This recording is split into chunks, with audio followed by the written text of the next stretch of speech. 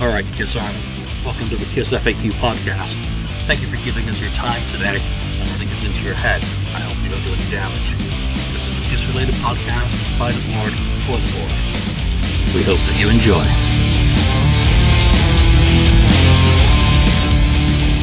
Welcome to episode 112 of the Kiss FAQ podcast. I'm Julian Gill, your host today, and I'm joined by Daniel. Not here. Technical issues again. Man, I'm sorry. I don't know what's going on. It's all you. It's not me, really. We got to try and get that fixed. I want you back on the show, Daniel, so I appreciate your patience as we work through whatever technical issues there are. Update your Skype. Also joined by, I am joined by Mark. Marcus Almighty. How you doing? Good, how you doing? And 69th Blizzard, Ken. Hello. So, excuse me. Let's just cover some of the news before we get into today's topic, which was Daniel's idea. And I just got a message from him. Well, at least I had fun preparing for the podcast. Yeah, thanks as well for giving us the topic, Daniel, and obviously preparing for it. I have no idea. We just cannot connect to you no matter what we seem to try and do, so we will work on that. All right, so news. Obviously, I think the first thing that pops to mind is Kiss played a show. And where do they play? They played Catoosa, Oklahoma, the Joints, the Hard Rock Casino there. That's 2 days ago now. And the set list is about what everyone would expect. People who want to bitch and moan about the set can go over to the FAQ message board and join the thread there, where some people are bitching about a set list at a show that they weren't present at. My view is you're not there. It's pointless.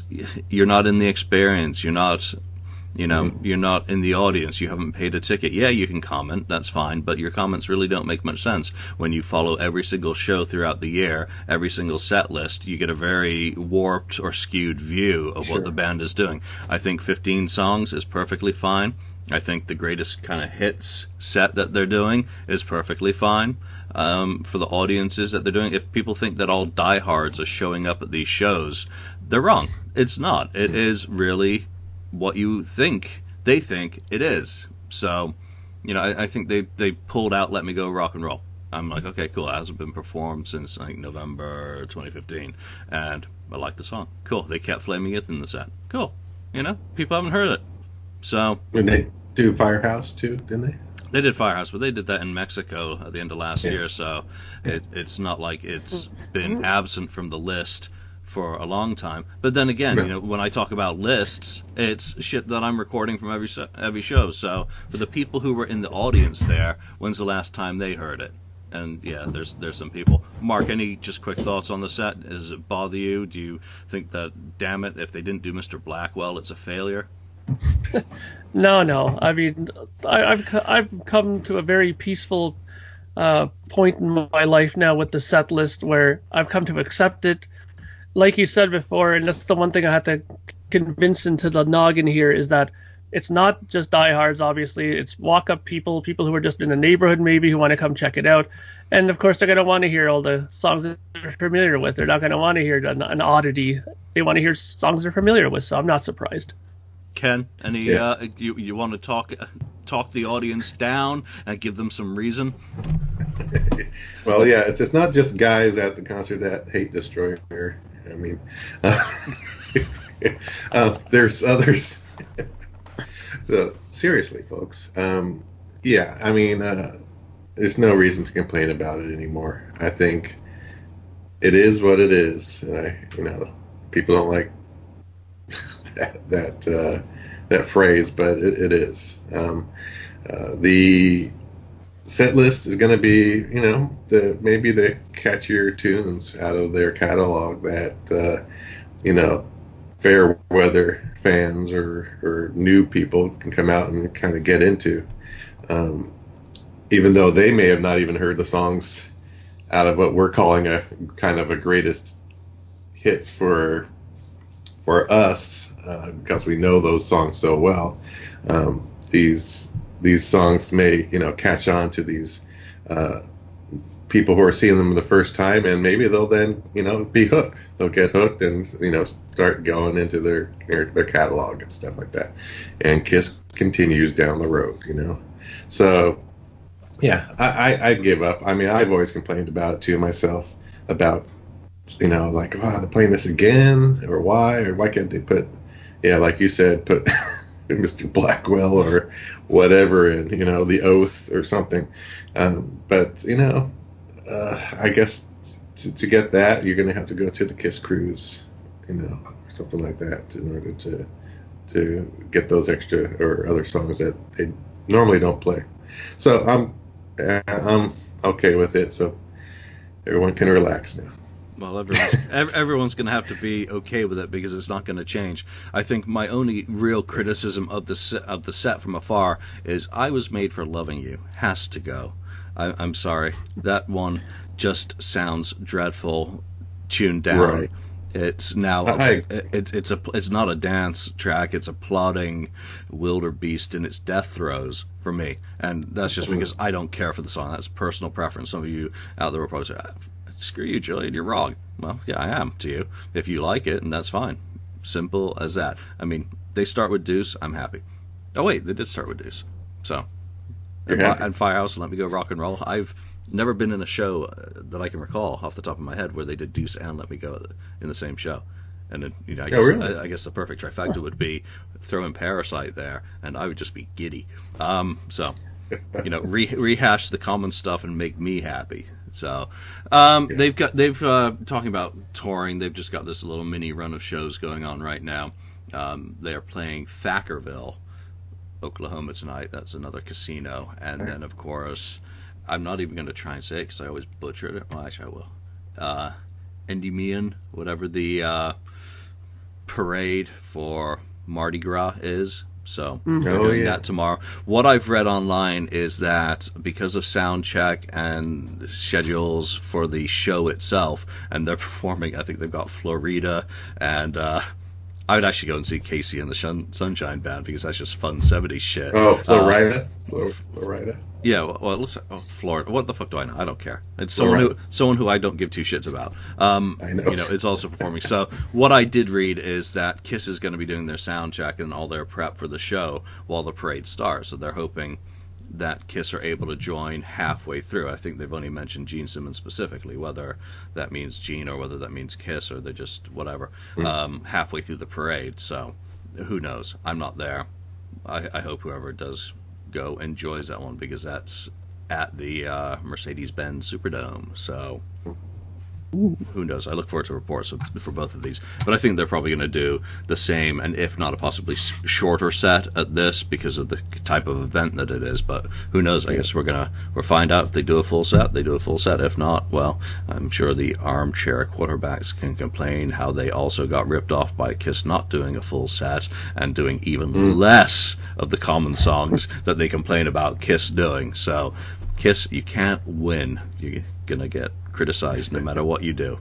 So, any news on that I've missed? Because I can't think of anything else that's happened. Mark? There's not really any more news that I can think of. I just want to really, really, really quickly just want to say thank you to everybody who's bought my new album that's coming out on the pre-order. Thank you again. And, I've been putting up posts already about this quite a bit, so I'm pretty sure that everybody who is interested has probably seen the YouTube video already. So if you have ordered it, thank you. If you haven't yet and plan to, I thank you in advance. Yeah, well, thank you for reminding me without calling me out. Jill, you haven't ordered it yet, you bastard. Some friend you are. I will get on. I've been really busy this week. I was supposed to see Uli John Ralph on Wednesday night. I got called into a very early meeting on the following day. I had stuff to prepare for that meeting, and I could not go. Last night, this is cool. Last night I met Joe, People's Elbow, who has been on a couple of our episodes. He came up with the Wendy O. Williams idea, and right. You know what? It was fantastic to meet him in person. He was going to come to the LA Kiss Expo, or Chris Expo, and was unable to at the last moment, so I was able to hand over a book to him in person, have a nice chat with him at a dreadful bar that it's right by my place, and I've never been there in the 20 years I've lived here, and I don't think I'll ever go back. So that was awesome to sit and talk Kiss with a person, And I find the more and more people I meet in the flesh, in person, just the more fun it is. I mean, the vast majority of people are the same as they are online, and that's really cool. The sort of people who you could sit down in a bar, in a restaurant, wherever, and just talk Kiss and music hour after hour after hour. And we didn't have hours last night. We had, I think, maybe an hour, and he had stuff to do. I had stuff to do. I don't think I've met anyone who I'm like, wow, you are a complete and total. No, I haven't. Other than myself. But, there we go. So that was really cool, So, Joe, great to meet you last night. Look forward to meeting, hopefully, many more people in person over the course of the year. On that subject that you mentioned, the expo, did you see that one little post that said that I don't know if it means anything, but from the LA Kiss Expo Facebook site, there was a post coming from that, I believe, saying that I hear the weather in June in New York is very nice in June. Really? Well, so I'm wondering if you're kind of throwing something out there like, well, maybe they're going to try to do an expo in New York in June. I'm just reading maybe too much into it, but Mark, I'd definitely go if it's gonna be there. Maybe Gigi and Peter are comfortable working with Derek and want him to do one for them on the East Coast, or maybe they have something. Maybe he's working with someone on the East Coast. Let me tell you, just simple as this: if they do something, do it. So don't have any regrets. Do the Ace Frehley thing. No regrets. Because if Peter wants to do another one, that's a really good sign. And, I'd be very excited. I won't fly out to New York for that. I'd rather go to Nashville. But, go and see him if he does something. All right, so wrapping up the news. Let's get into today's topic. And this was Daniel's topic, and I feel so bad that technical issues have prevented him from joining another of his topics. But, he came up with the idea, why don't you cull material from the 4 initial post-reunion solo albums and try and construct a Kiss album out of it? I think maybe we've talked a little bit about this before. We may have even done this before along a similar line. I don't remember. I can't. This is a week-to-week show. The 78 solo albums. We did do it with 78. I don't think how we may have talked about which songs would have fit in a Kiss context on those albums. So we're going to be talking about Gene Simmons, Asterix Hole, material on that could be on a Kiss album, Ace Frehley, Anomaly, that should be the Kiss album, Paul Stanley and his sister Cher on the back there, Live to Win, and which songs from that album should be on a Kiss album, and Peter Criss One for All, which, if you just imagine me cutting and pasting his album cover in there, I don't actually have his CD anymore. Shame on me. It's kind of tough. So let's talk about approaches first. And, I threw out there that I'm going to kind of approach this according to Unmasked. And Unmasked, of course, had 5 Paul songs, 3 Gene songs, 3 Ace songs, and no Peter songs. So that's one I could throw in. Peter generally had 1 song on albums when he was lucky. That he was involved in the co-writing of. Maybe he'd get a vocal or 2 here. So that's kind of how I structured it. I think I've gone for a 12-song album, and that's how I look at it. Ken, what about you? How did you kind of approach this question? I didn't approach it like that. I approached it, whatever songs from each individual maybe represented or sounded closest to a song that I thought could be a Kiss, recorded by Kiss and sound like Kiss. So I didn't, purposely try to give, maybe Paul a certain amount of songs or Gene or whatever. Though I guess I did try to throw Peter a bone on that one. But I didn't use one of his songs, though. Mark, how about you? How did you look at this? Well, in the usual fashion, I approached it that there had to be some sort of backstory with mine, of course. So my Yes. backstory with this is that Kiss were on hiatus for a bit, relaxing, enjoying the fruits of their, later years now, and decided that after some of these conventions that happened, that they reconnected again as friends and decided that it's, let bygones be bygones, and let's go in and make a really great record, do a Kiss record in the old style of Kiss, and to show the power of Kiss, and that will be explained more as we go through it. All right, great. Well, let's, I'm going to start it off, I guess, with Paul Stanley and Live to Win. Which of these songs on this album do I think I would want to see on a Kiss album? Oh, sorry, before I cut you off, should we probably, when you start yours, give the title? Do you have a title for your record? Or? Album title. Yes. I'm going to do that at the end because Okay. I've got Daniel's artwork, which will be. I have artwork too, so. I don't have artwork, but I don't even have a title yet. I have it in my mind. I'll decide that. I'm going to decide the title what. when we get there. So. Okay. All right, Paul Stanley, Live to Win. He's kind of too easy, but my problem with this album and picking material off it for a Kiss post-reunion album would be that there's way too many co-writes. I mean, it feels like Hot in the Shade in that sense, that it's a little bit also all over the smorgasbord sonically and not very consistent. So, it's also kind of mandatory, obligatory to keep what's the band's irreverently referred to as the Pussy Song as a Paul Stanley ballad, and I've got a real problem with all the ballads on Live to Win. I think they suck donkey's balls. I just do not like them. It's Every Time I See You Around is probably the least horrible of them. So I think it's kind of obvious. It's not me.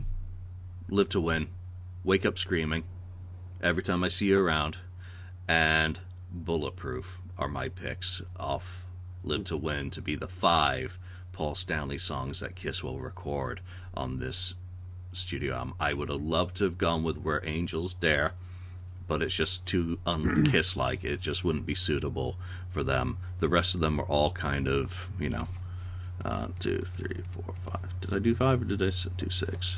Oh, no, I left out All About You, which is still on my list here. So Are they in any kind of order? I kind of thought we would do them in order. No? I never do any order. I don't figure, because I've only whittled it down to the list I'm going to choose from. And, I'm not going to bother with going in order. You guys can go in any which order you want, and, there are no rules. Well, that is okay. Your rule. There are no rules. So, Mark, why don't you jump in and start yours? Okay. Well, since there's not going to be any rules, because I kind of mapped out all my stuff here really quickly. So, if you don't mind me doing it that way, is that okay with you guys? You're the boss. You do however you want. You're not going to get banned. Okay. Okay. So, the title of my Kiss album is called The Meeting Point. Okay. Okay. Now, I made really quickly this morning an album cover for it.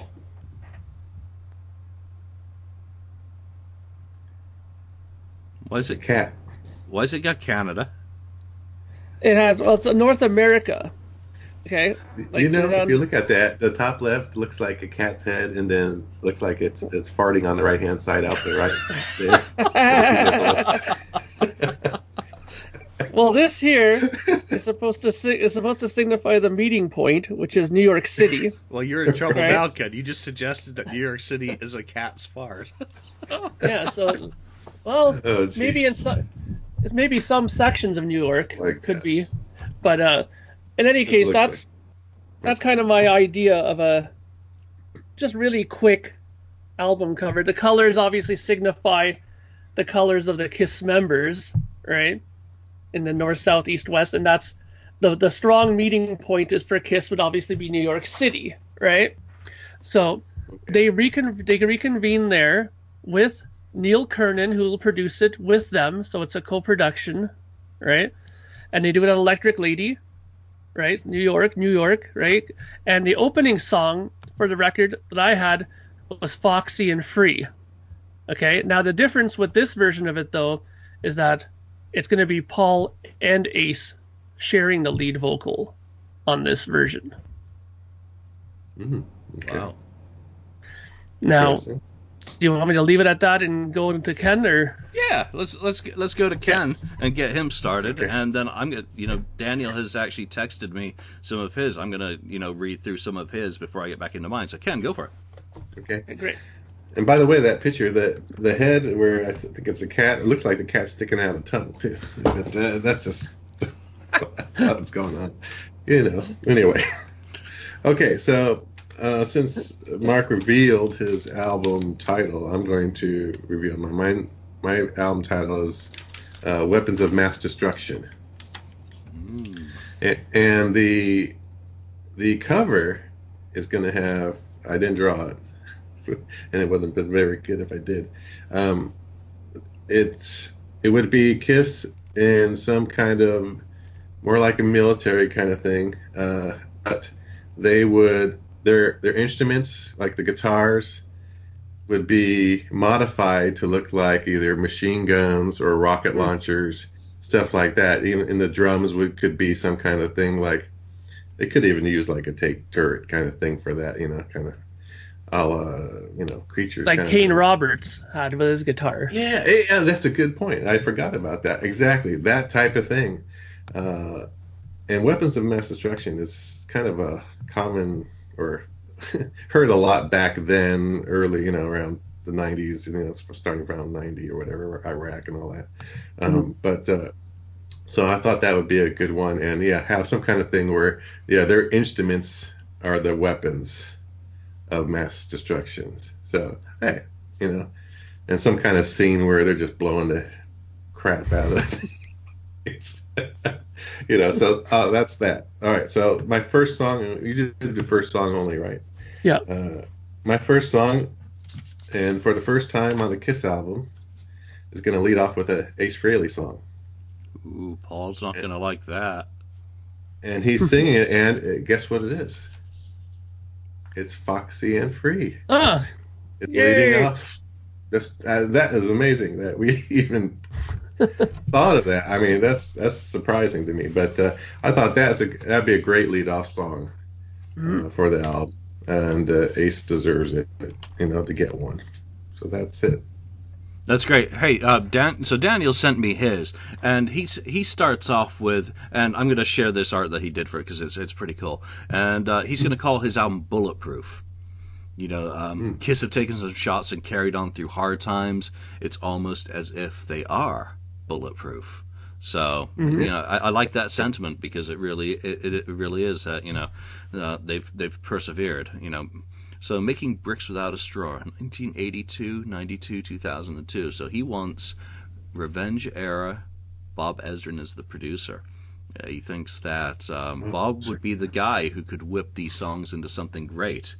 So, I think in discussion about producer for the album, I'm with Daniel on this, in that you have to go back to a classic Kiss producer, and I'm going to say they go back to Eddie Kramer because they want to make a rock album, not a rock opera. And, I don't doubt that Bob could whip it into just as good order as Eddie. I just think I want Eddie's credibility with the Kiss audience of they're going to think Love Gun, Rock and Roll Over, Alive 2, rather than, maybe being a little bit too polished. So get back to the rough and roar. Daniel's first song is Live to Win. Wow. So, what he says is a strong start and the beginning of a 1-2 punch, a crazy crowd chanting, "We want Kiss." We want Kiss as an introduction to the album. Get Bob Ezrin to create an audio montage of the audience going, "We want Kiss, into Live to Win." So, that's an interesting start. Because I'm going to read Daniel's, I'm going to just jump into my next section, which was, which Ace Frehley songs would I be picking for this album? And you know what, guys? The same as you, Foxy and Free is an obvious. It's too obvious because it was Shaking Sharpshooter, presented at Psycho Circus. So why it was ever rejected then, maybe because he couldn't tell them who had actually co-written anything, and Sebastian was involved in that. I think he said after the fact. But it's a great song, so it would be the first Ace song to play on the album. The other two tracks that I chose from Anomaly are Too Many Faces, because I really, really like that song, and I think it's different side of Ace, a bit like Save Your Love was on Dynasty. So for me, that song I think would fit into a Kiss context. And then again, the very obvious Sister are my three Ace Frehley songs. And Pain in the Neck, I'm kind of on the fence about. So Mark, let's get to you on your next song. Okay, so coming out of Foxy and Free, I wanted to have a quick edit, like one of those ones where it goes boom right into the next song. And the second song I wanted straight out of Foxy and Free to be Live to Win. I think it's a really strong anthemic song. I will keep it the same way that it is. Paul will sing it. No big surprise or change there. So I think that Live to Win would make a good 1-2 punch. And because Paul also sings with Ace on the first song, we have Paul happy with having two songs with him back to back on the start of the record, which I'm pretty sure has to be some sort of a prerequisite at this point with Kiss. So so I think Live to Win would be a very strong second song for this record. Nice, good choice. Ken? Yeah, well, you know what, Mark, I'm going to have to agree with you. Live to Win is number 2. We did not plan this. No. But I agree. Live to Win is probably Paul's best song, obviously on his solo album. So I thought to keep the momentum going, kind of more of a anthemish in a way type song. That's a good second song to follow up Foxy and Free. So yeah, that's it. I agree. Good job, Mark. Nice. You guys are on the same page. I guess one of you can decide which track order you're going to read, since it's going to be the same, right? You're gonna stay consistent all the way through this discussion. We'll see how far we go. All right, two for two. All right, Daniel's second track is Outer Space, and he says heavy metal Ace, reminiscent of the harder Ace songs like Parasite or Strange Ways. And that's a cool pick. I mean, obviously it worked out very well on Anomaly. I'm a little bit mixed on that. I mean, part of my way of approaching Ace's songs was, number one, get rid of the covers, get rid of the instrumentals, and get rid of the fun songs, which I guess maybe doesn't make any sense when you're talking about Ace. Get rid of the fun songs. But I didn't want covers.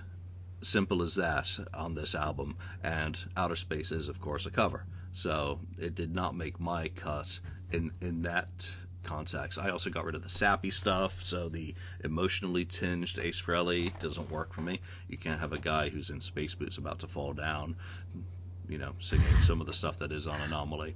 And I didn't want songs with 65 guitar tracks, or having Ace maybe attempt to EBO in Paul's presence. So that's how I looked at the Ace songs. So Outer Space is Daniel's second track.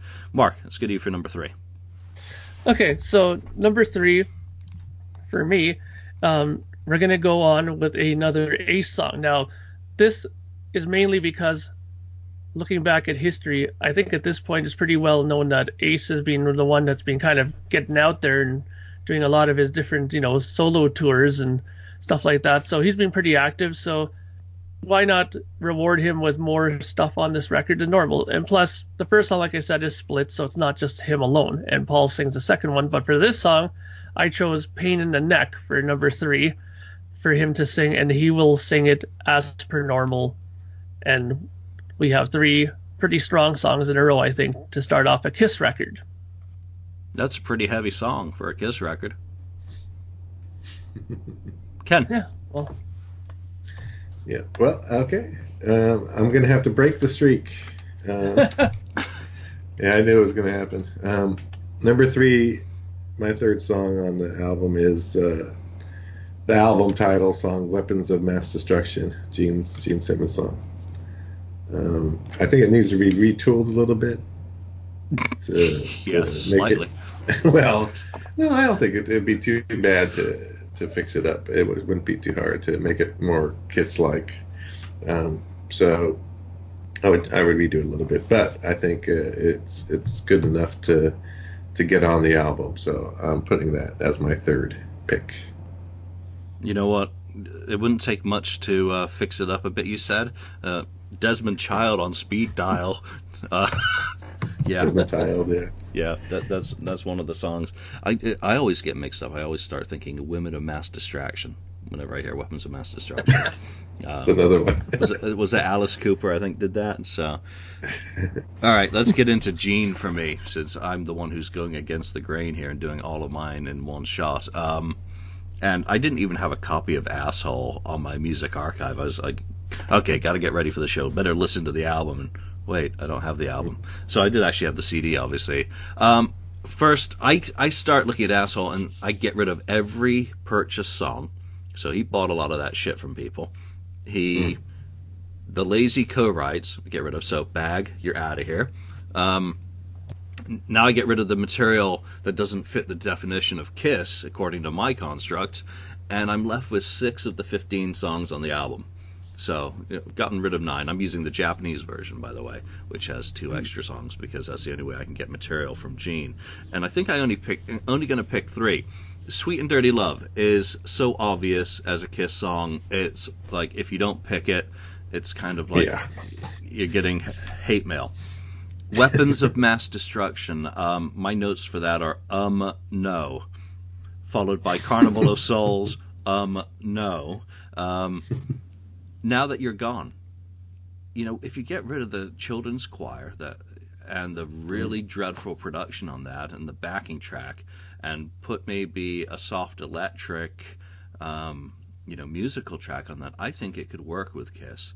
It's an extremely good song lyrically, emotionally, and what he's singing about. So quickly running through the last 2. Everybody Knows. No, that sounds like crap. That's, again, one of the Japanese bonus tracks. I pick You're My Reason for Living as Gene's third contribution to this Kiss album, because I'm thinking it's an analog of Great Expectations. It's an analog of Journey of 1,000 Years, which is one of the songs on Psycho Circus that really worked.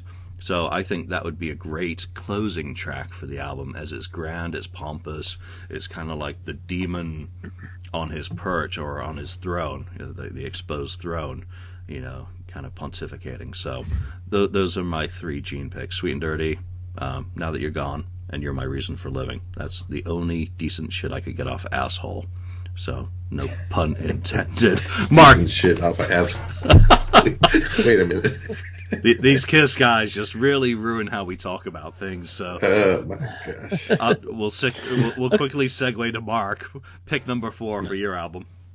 Okay, so I'm kind of, when I was doing this, I wanted to look at it as if it was going out on a vinyl. So side 1, side 2.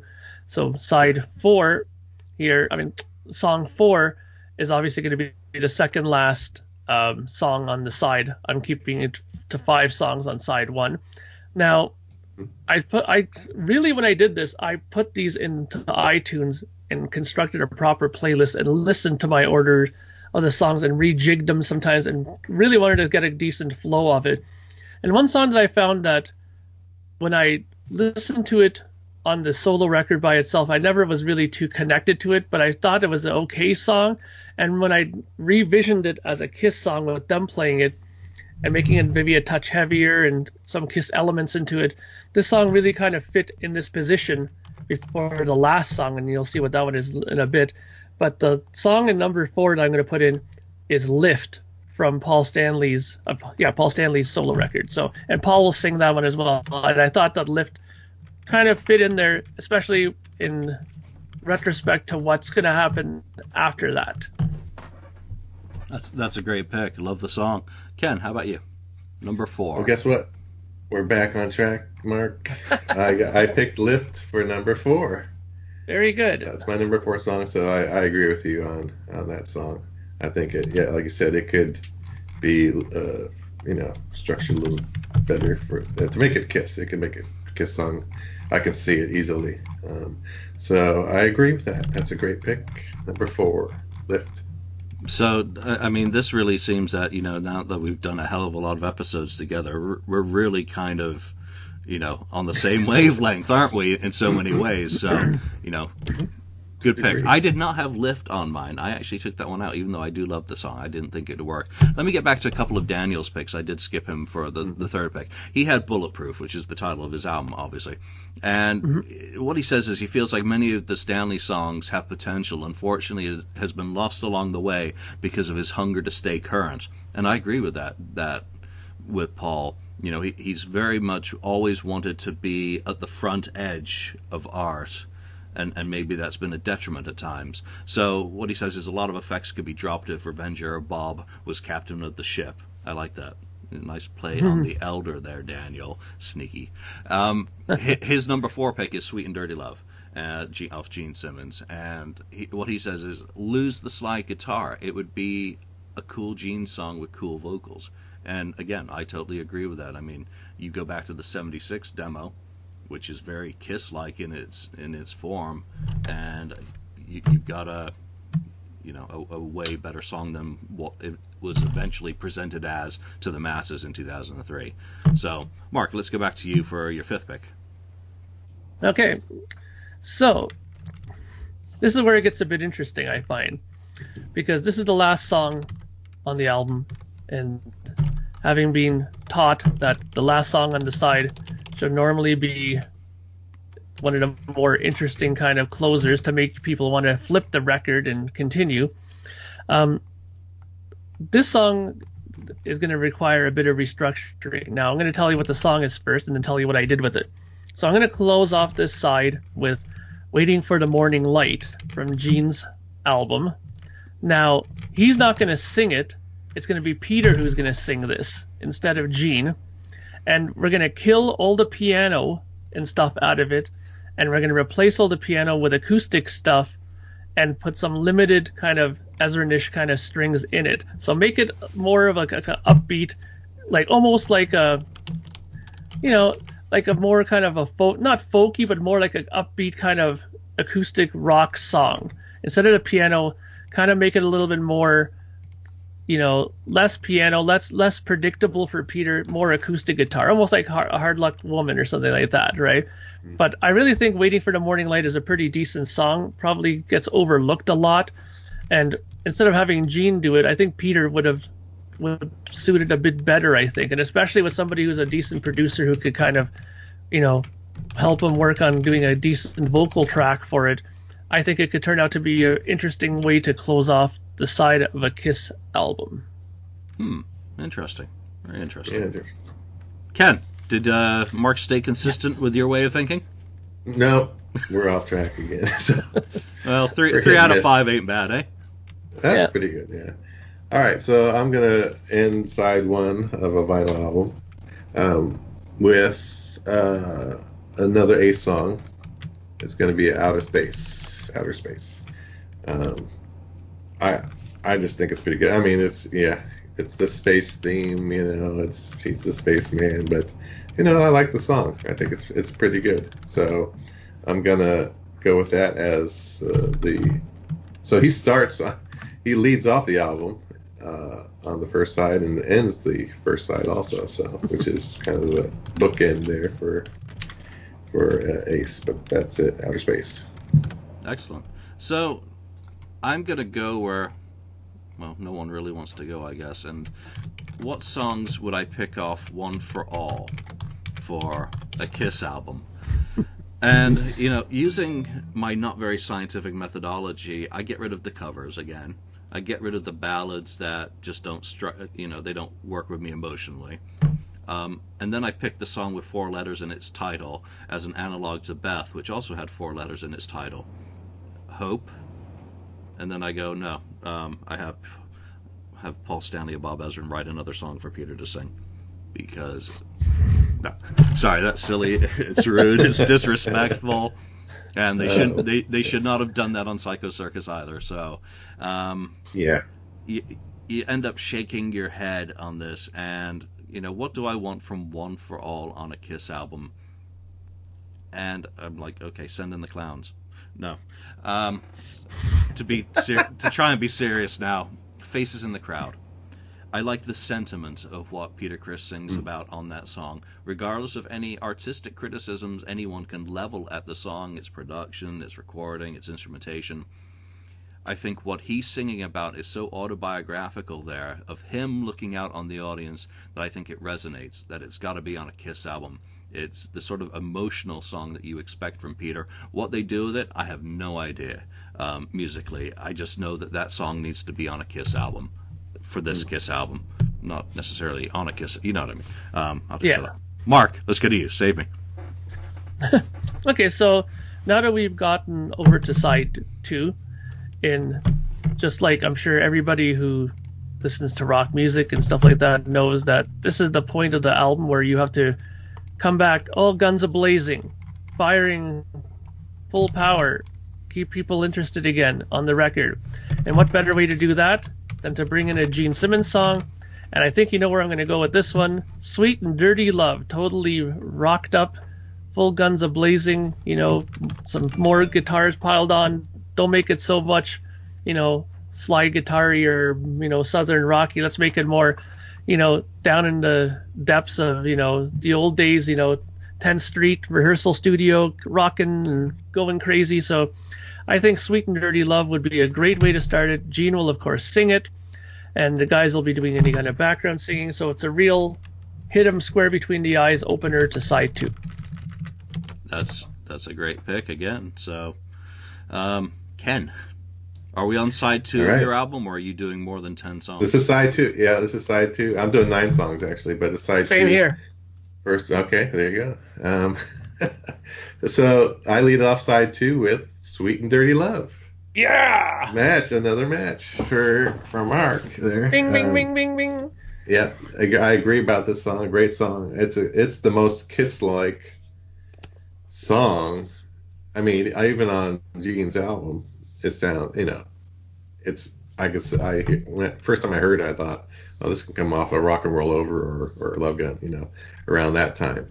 Definitely, it's that type of song, and so I like it a lot, and I thought, man, if Kiss did it, it would have been much better. So this is definitely has to lead off that second side, because you want to get a good kickstart to that second side with something that's going to grab you and get you going. So I agree with Mark. Sweet and Dirty Love. Excellent. So one of Daniel's next picks was Everybody Knows, which is the other bonus track off the Japanese version. And what he says is he likes the haunting chorus on the song. He changed the lyric in the verses to be similar to Watching You, a creepy Gene song, someone who knows your darkest secret, everybody knows, but I know your secrets, and get rid of the acoustic guitar, so kiss it up a bit. And hey, that's a great pick, and I skipped him the last time again, so we'll get on to his next pick, and it's Weapons of Mass Destruction. And he says it could be a sister song to Thou Shalt Not, dark lyrics and getting back at someone. Okay. Not that Gene does that. Have you noticed? He takes a lot of punches and doesn't respond. He's a sentimental demon. From Paul. So Mark, back to you for your second song on side 2. Okay, so what I've always found interesting is that as the albums went on for Kiss and as they let Ace become more involved, there's always that sort of cover that Ace would throw in to a record.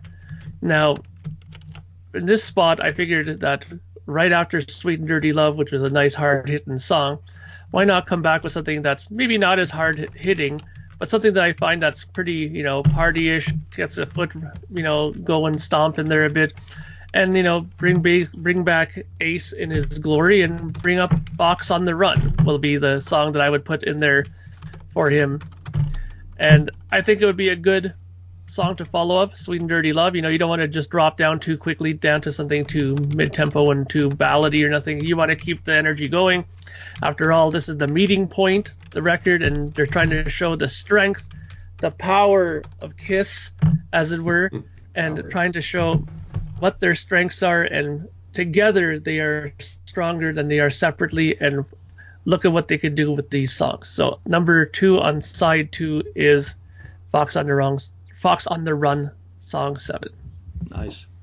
I like your logic there. Ken. Okay.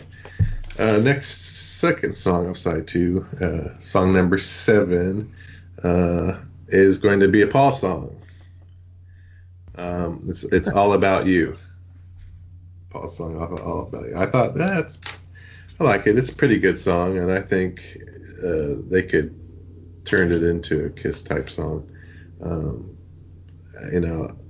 I'm not a big fan of either of those, like Gene's or Paul solo albums so much. I mean, there's some good songs, but it's a lot of not so good songs as far as I'm concerned. So, but I liked All About You. I thought that would fit around right there. So that's number 7 for me.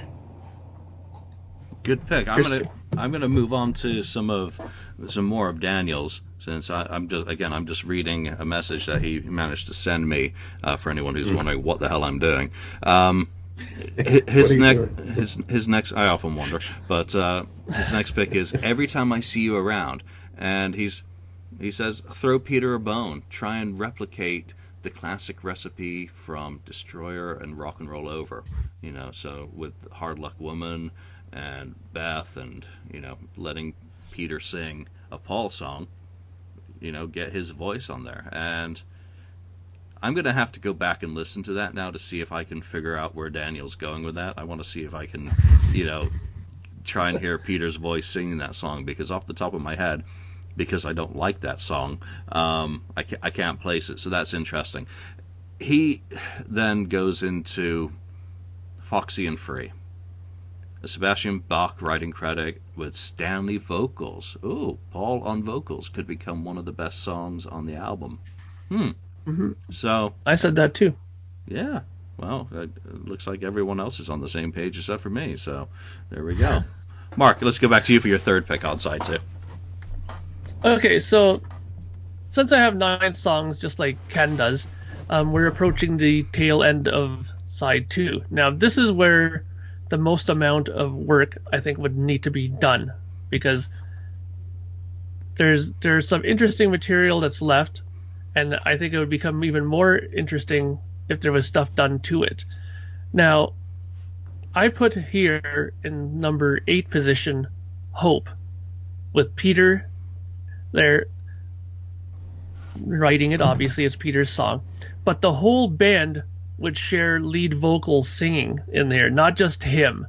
All of them would kind of sing lines here and there about it, and kind of having Hope as a song that they all kind of can kind of relate to together, that they all kind of now at this point in their life are, accepting, in hope, and hoping that things would get better for them as a group, hoping that things would get better across the world, and they're kind of trying to relate that together as a band within the song. So I put it that they would do that, and that also they would kind of up the tempo a bit, kind of make it almost like a coming home kind of thing, where it's kind of up to that pace, but they would be singing it all together. They would share the background vocals, they would share the lead vocals, and this again is them showing their strength together and kind of taking a topic that's so obviously Peter and Chris, but they could take it and make it into a kind of group topic where they all believe the same thing and they're all hoping for the same thing together. There you go, Hope. So I put Hope as the second last song on this record. Okay, enough of that. No, I'm just being silly. Ken. You can redo the lyrics to, like, I hope this album sells or something like that. I hope it works. But yeah, all right. So, okay, my pick, I have Peter singing on the next song also. But he's singing a Gene song. This would be like a first, I think, for Kiss. Now That You're Gone, which is a song I think, Julian, you picked. I did indeed, yeah. Yeah, so I thought this song, retooled a little bit, but I think it's perfect for his voice. I think it would really work. I think it'd be really great, actually. I mean, it could be so good that I think it could be a single with Peter singing it. So that's the song. Yeah, using a Gene song. Now That You're Gone, have Peter sing that, and I think it would definitely work. That's number 8. Great. So you guys are both on your final song. So I'm going to catch up Daniel to you and finish him out. Wake Up Screaming. Extremely lame drumming. Oh. Eric Singer on drums on this. Ezra knows a lot of good studio musicians, so I guess he wants better musicians to do Wake Up Screaming and make it a better musical track, and he'll chime in, I guess, on the thread if I misinterpreted his comments. And he closes out his album with Asshole, and that was, of course, a purchase song. What was it? Shirley's Temple was the original band that Gene got that from. And he says, it's a song from left field, a final fuck off to all the critics that said that Kiss wouldn't stand a chance, that they wouldn't stand the test of time, a fun way of ending the record. What, like Get in the Ring by Guns N' Roses? So Gene's, Kiss's kind of F.U., Bob Guccione. That was Axl, of course. So that's how he closes his album out. I'll close my album out by giving you the track order. If you're wondering what that banging on the keyboard is in the background of this episode, that was me trying to get my song list in order. Catch up to your homework. Yeah, because Mark and Ken had obviously been duly diligent, and Mr. Gill flaky again. So my track order is the album starts off with Live to Win, Into Sweet and Dirty Love, followed by Sister, followed by Every Time I See You Around, followed by Too Many Faces, and closing out side 1 of my 12-song album, Bulletproof. Side 2 kicks off with Wake Up Screaming. Of course, Paul Stanley will be the lead off on each and every Kiss album, or else. Then I go Now That You're Gone, Foxy and Free, Faces in the Crowd, and we try and finish on a strong note with It's Not Me and You're My Reason for Living. And while you guys do your final songs, I'm going to try and think of what the hell I call this monster. Oh, wait, no, we're not going to call it monster. You call it monster? Monster. Mine feels more like a monstrosity at this point, so I've got to figure this one out. Mark, how does your album close? And do you have any audio storytelling at the end of it? Any, rock and roll demons, etc., etc.? So go for it. Well, it's kind of interesting that you brought that up, and I'll explain here, because the last song on the record, again, is going to be a bit of a reworking here. Now, the song that I chose to close the album is what would have been Weapons of Mass Destruction by Gene. Now, but when they get together as a group and go through this, they think about it and go, you know what? Let's can that title. Forget it. It's not Weapons of Mass Destruction. We're going to rename it The Meeting Point now to keep it with the title. They're going to rewrite all the lyrics to kind of have it talking about the unification of them, the meeting point, how New York City is important for them, and how they feel together as a group. And one of the lines that I thought that they could use in the chorus would be, when we reach the meeting point, the world will shake and tremble. So that's part of the chorus lyrics in the song. Now, when they do the recording of it and they work on it, one of the things that they decided to do was to kind of tip their hat to their past, and they would do a long ending to the song. Big bombastic stuff, explosions on the tip of the hat to kind of like a black diamond thing, and kind of really drag it out and kind of have like a long fade out where you hear like fire crackling and stuff, almost like the aftermath of a big fire of explosions and stuff like that. So that would be how I would close off this record. They would change it from Weapons of Mass Destruction to The Meeting Point. They would change the lyrics. They would add that line I mentioned into the chorus as the main point, and kind of make it grandiose and big and end off the album that way. Excellent. Fitting conclusion. So the meeting point would be kind of go out and fade out into a melting point because everything's been burned. There you go. There you go. Voice of Reason strikes again. All right, Ken, close out your album for us. I close it out with why I have 9 is because the final song is a lengthier song. So it's, can add up to around 2 songs almost. So I went with ending with another Ace song.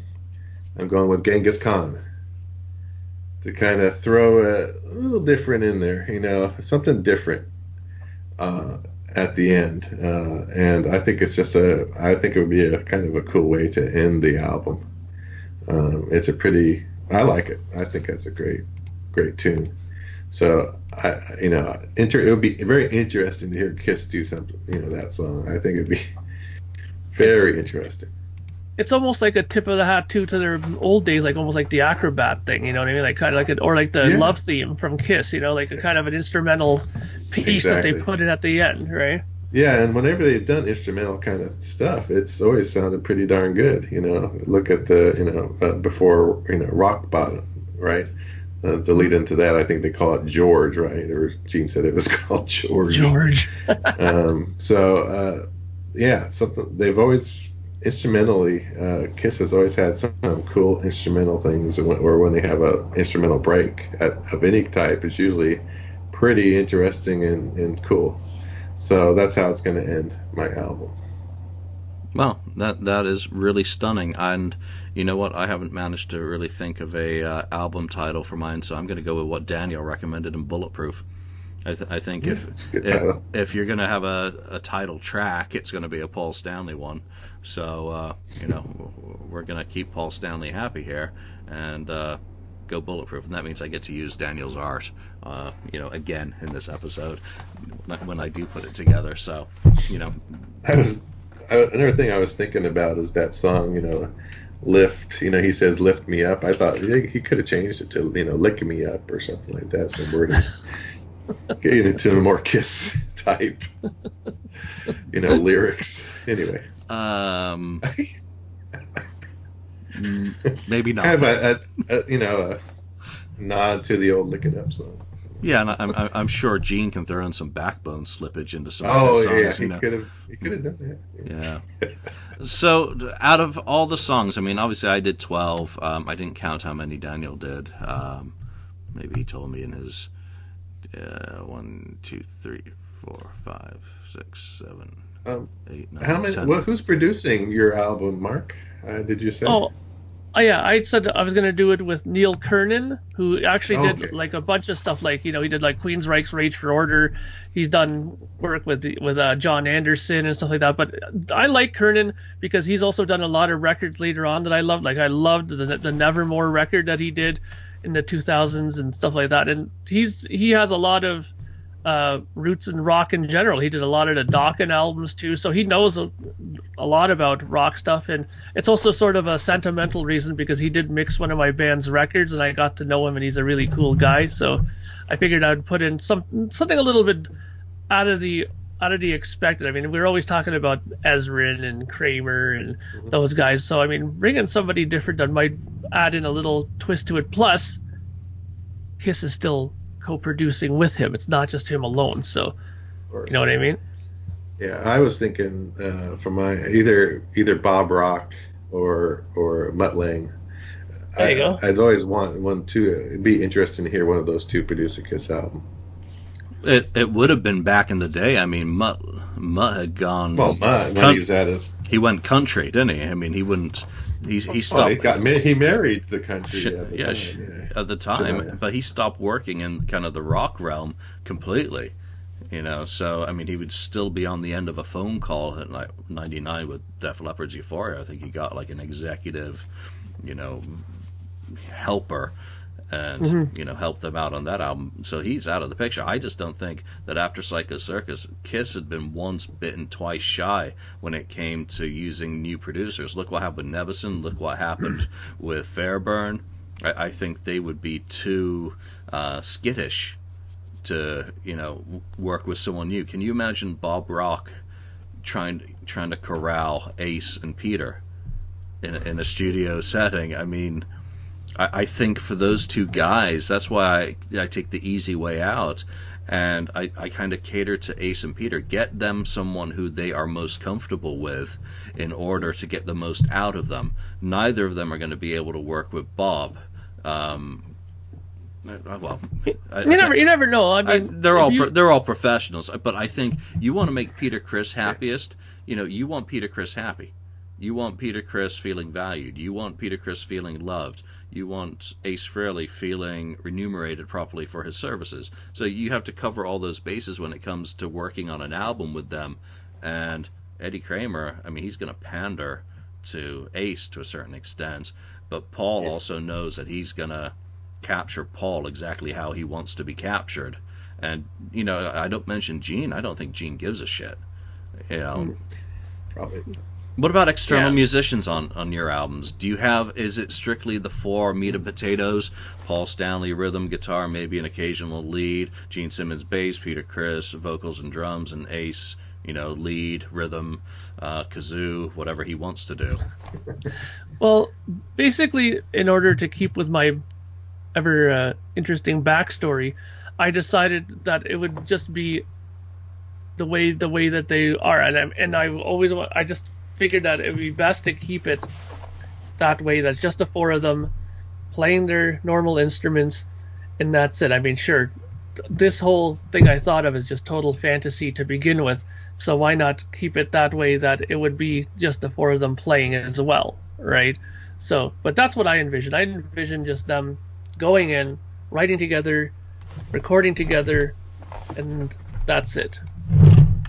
Yeah, I agree with Mark. I imagine them just playing their own instruments. Like I said, meat and potatoes, no extra. I don't want any extra orchestras or anything on there. Just the 4 of them playing and doing their thing. So like Rock and Roll Over, basically, something like that. So this being Kiss, I have to admit that I envisage.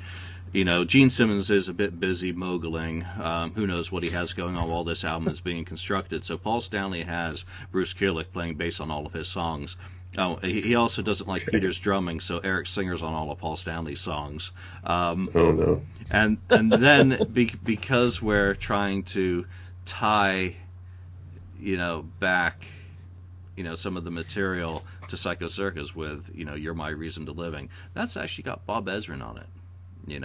And Shelley Berg, the same cats who are on Psycho Circus on the Fender Rhodes and on piano, doing those effects on there. So I'm sorry, Peter. I feel like I've betrayed you by having Paul Stanley replace you with Eric Singer on this album, but you know how it goes in this band. Yeah. What I do see is, Ace plays every solo because. Sure. Simple as that. Yeah. I don't have Bob doing any of his own solos. I'm sorry, Paul. What? I obviously was saying Bob Kulick is coming into this. No. Bob is on the floor, lying on the floor while they're recording this album, watching Ace do all his leads, and then oh shucks, I didn't get to play. Man, I could have played that better. Just like he sometimes says in interviews. So, the drummer unfortunately is fair game because Paul came in with demos, and these are good enough. So that's how I see it. So, Bulletproof is my album. Okay. Any last words? What would you use as a single? Well, like I said, I thought that at least the one song, Now That You're Gone, could have been a single with Peter singing it. I don't know if that would have been the lead off or a second, but that would be one of them for sure. Nice. Well, I could suspect there being 2 possibly from this, but I think just to keep certain people happy, and to keep logic into the conversation, I think it would have to be something like Live to Win. That would have to be the first single. Sure. I think a second single I would push for would definitely be Sweet and Dirty Love, the Kiss version of it. Yep, those are my singles right there, Mark. You nailed it. Paul Stanley gets the first, Gene gets the leftovers, and none of them chart, so it's all kind of a moot point. It's a chart, yes. All right, so that's our episode for this week, unless I've missed anything. What would you guys out there listening to us cull from these 4 albums to make a Kiss album? And, it's kind of disingenuous to throw Peter's One for All. He's coming in from a totally different artistic viewpoint than Paul and Ace were with their albums, which again, like their 1978 analogs, stay very close to that kind of form. I mean, Paul, maybe that's an episode. I mean, comparing these albums, you know, with their 1978 versions, and do they deviate from what they did in 1978? You know, I don't think to a certain extent that they do. Peters is honest to himself, as honest as his 1978 album was. Ace's is as honest as his 1978 album. It's what you expect from him. Paul's is what you expect from him. Gene is all over the frickin' place, just like 1978. So, Sure. just as we were able to pick some songs from those albums in 1978 to make a Kiss record, so we've done. So we'd like you to join us on Facebook or YouTube or the FAQ message board, wherever you happen to listen to this show, for which we do thank you, by the way. And let us know what songs, whether you want to go 9, 10, 11, 12, you know, just not a double album. That's, I think, a bit too painful to consider. Would you pick for a Kiss album, say around 2003, 2005? So they've had a little break after Psycho Circus. So we'd love to hear your thoughts, and we will see you next time. Thank you for joining us. Bye. Thank you for spending time listening to the Kiss FAQ podcast today. All sales are final. There are no refunds. If you'd like, look us up on Facebook or come over to the Kiss FAQ message board and discuss the topic we broadcast today. Don't forget to rate us on iTunes, Spreaker, or wherever you've listened to the show. We hope you'll join us again.